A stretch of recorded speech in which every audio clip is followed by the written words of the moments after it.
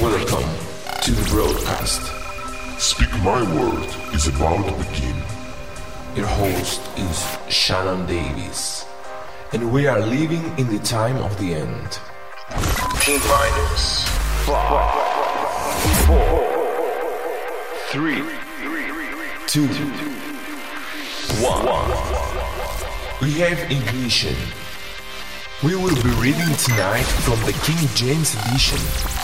Jesus told us to preach the gospel, cast out devils, and lay hands on the sick. If you are not obeying him, you better act quick. He is coming back, and we will all give a report. So obey Jesus, so you don't come up short. All right, everybody, welcome aboard to our live broadcast. We have several live shows scheduled for today. We're going to have John Gogan at the top of the hour, Terry Jefferson, Bill Sneblin later on. And if you missed last night's show, we did at 8 p.m. Eastern. We're bringing those back bit by bit. We had a great program with Hank Groover. Now, I have all these shows uploaded. We're on a new platform called Podbean, and then we're on about a dozen other platforms. Check them out. The fresh links at omegamanradio.com to find these. Are all free. Well, if our guest for this hour shows up, we will bring him in. There may have been a miscommunication in the schedule, so no worries. And if so, we'll get him rescheduled. Eric Hotard. But let's go and pick up where we left off last time.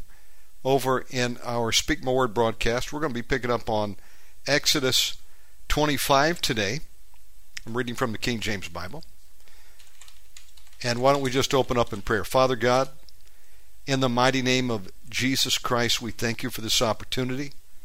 Come together today to speak your word. Bless the word as it goes out. Bless everybody that came in today and the speakers. We cover all of our family in the blood of Jesus Christ. We ask you, Father God, to surround us all with your warrior angels. Put a hedge of protection, wall fire from Zechariah 2 and 5 around all of us. Guide and direct our steps. In the mighty name of Jesus. We also bind every demonic force that would come against any of us for being here today. We rebuke every demonic spirit and command them to loose and go in the mighty name of Jesus Christ. Amen. Okay. I've got the Bible pulled up here. And let's fire it up here. Give me just a second. Yep, we're going to pick up with Exodus 25. Also, a reminder, every Friday night we're going to be launching the Demon Hotline. We're going to have Victor Mravlag joining us at 8 o'clock Eastern, bringing the word and then open lines. And if we have more people that will join us to do those shows, we will certainly be doing more programs with open lines as well. We could potentially do it every night if we wanted to. Okay, Exodus 25. And Yahovah spake unto Moses, saying, Speak unto the children of Israel, that they bring me an offering. Of every man that giveth it willingly with his heart, ye shall take my offering. And this is the offering which ye shall take of them, gold and silver and brass, and blue and purple, and scarlet and fine linen, and goat's hair, and ram skins dyed red. Red is one of my favorite colors, actually.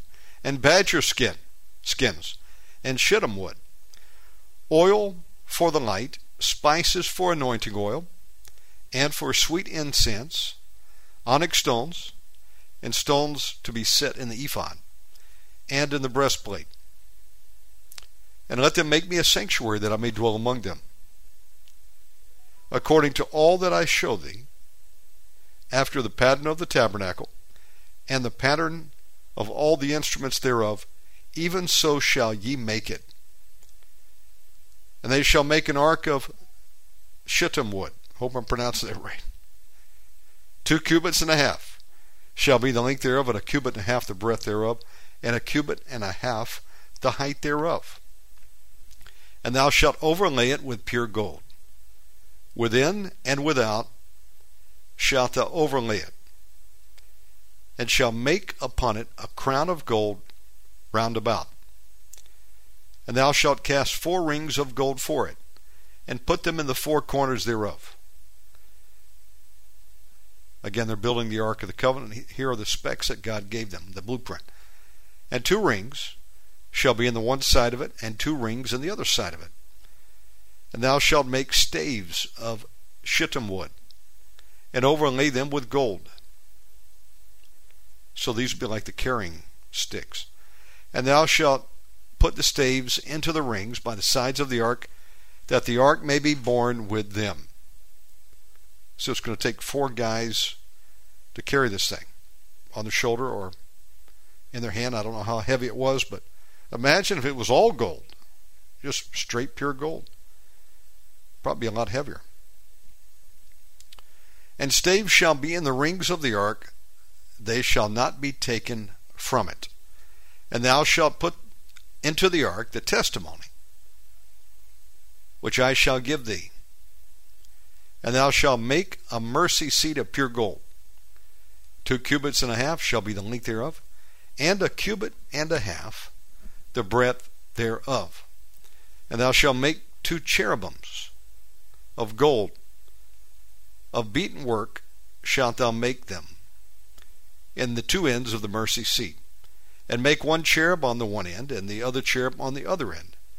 Even of the mercy seat shall ye make the cherubims on the 2 ends thereof.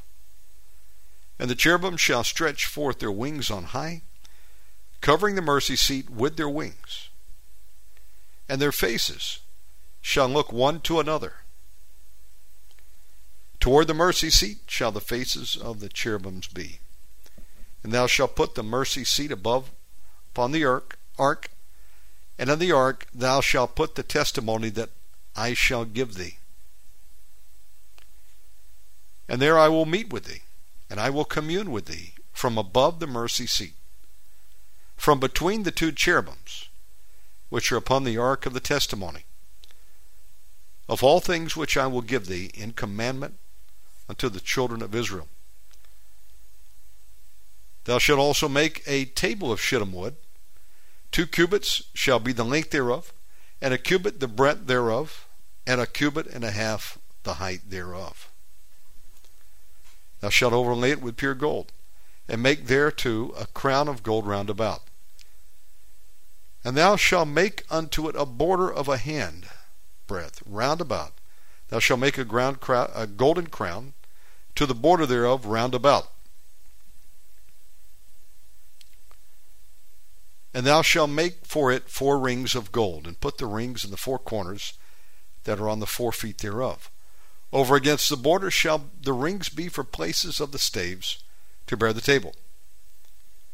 And thou shalt make the staves of shittim wood, and overlay them with gold, that the table may be borne with them. And thou shalt make the dishes thereof, and spoons thereof, and covers thereof, and bowls thereof. To cover withal, of pure gold shalt thou make them. And thou shalt set upon the table showbread before me always. And thou shalt make a candle of pure gold. Of beaten work shall the candlestick be made. His shaft and his branches and his bowls, his knops and his flowers shall be of the same. And 6 branches shall come out of the sides of it, 3 branches of the candlestick out of the one side, 3 branches of the candlestick out of the other side. 3 bowls made like unto almonds, with a knop and a flower in one branch. And 3 bowls made like almonds in the other branch, with a knop and a flower. So in the 6 branches that come out of the candlestick. We're almost done here. And in the candlestick shall be 4 bowls made like unto almonds, with their knops and their flowers. And there shall be a knop under 2 branches of the same, and a knop under the 2 branches of the same, and a knop under the 2 branches of the same, according to the 6 branches that proceed out of the candlestick. Their knops and their branches shall be of the same. All it shall be 1 beaten work of pure gold. Thou shalt make the 7 lamps thereof, and they shall light the lamps thereof, that they may give light over against it. And the tongs thereof and the snuff dishes shall be of pure gold. Of a talent of pure gold shall he make it, with all these vessels. And look thou that thou make them after their pattern which was showed thee in the mount. You know, it's interesting. Satan is a counterfeiter. And here we're reading about the design of the Ark of the Covenant and other implements. And there's a showbread table. And there are the candlesticks, 6 branches, the bowls, the spoons, etc., that God is stipulating here for his worship. And Satan, as I mentioned, is a counterfeiter, and I can tell you, as far as living here in the nation of Indonesia on the island of Bali, which is primarily Hindu, then Muslim would come second, then there are Christians here, there's Catholics, Buddhists, animists, they worship trees, nature. I think there's even some Seventh-day Adventists here. I think I have a neighbor down the street. It's the oddest thing. I've never lived in such a concentration of different religions. But with the Hindu religion, they're all about worshiping at the altars. And it's interesting how Satan has specified that he be worshipped. And he has his throne. He demands daily incense sacrifices here in Bali. Now, this is like a little India, if you will. Never been to the nation of India, but I know people who have, and you get out into the back country out of there, out of the main cities, where they have people worshiping like Kali and some of these Hindu gods. They actually sacrifice humans. I think it was Todd Bentz who was on the program who told me he was out in the outback there, if you will, of India, and he heard the screams of ladies being sacrificed. Blood being offered up. You don't have to go to India to find that. They're doing it in America, Mexico, around the world. But Satan demands sacrifice too, and it's interesting how he mimics what God has laid out here. Again, in the house that we're renting, we've been here 7 years now. We rent it from a Balinese Hindu lady. And when we moved here, I thought, man, what a shame. I like this house. We'd looked at several. But they've got 2 blasted altars in the front yard. Little small yard. And right there in this yard, 2 large 6-foot tall thrones. There's a stone chair where the demon sits. They call him a god, little g. Umbrella to protect it from the sunlight.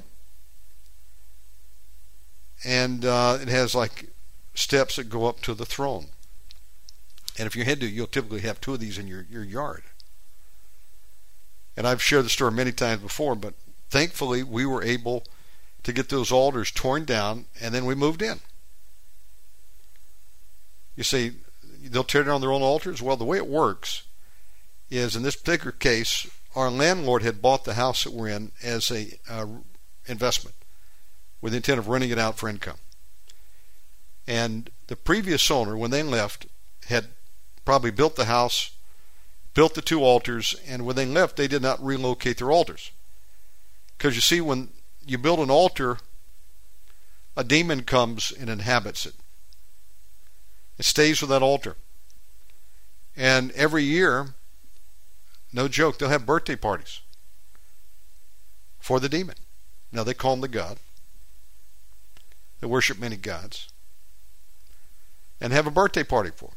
So if you built this throne for the demons, 5 years later, demon's 5 years old.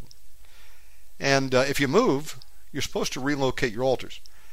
But some people are financially distressed, and the previous owner had to sell and couldn't relocate the altar. So somebody new can come in, actually, and take it over, rededicate it, continue the worship, or not. And our particular landlord said, look, after we said, we'd love to be there, but would you take the altars down? And that was probably an odd request for her, but I said, to my wife Narita, they'll never go for it. But hey, who knows? Let's try. We'll pray. If not, we've got to keep looking.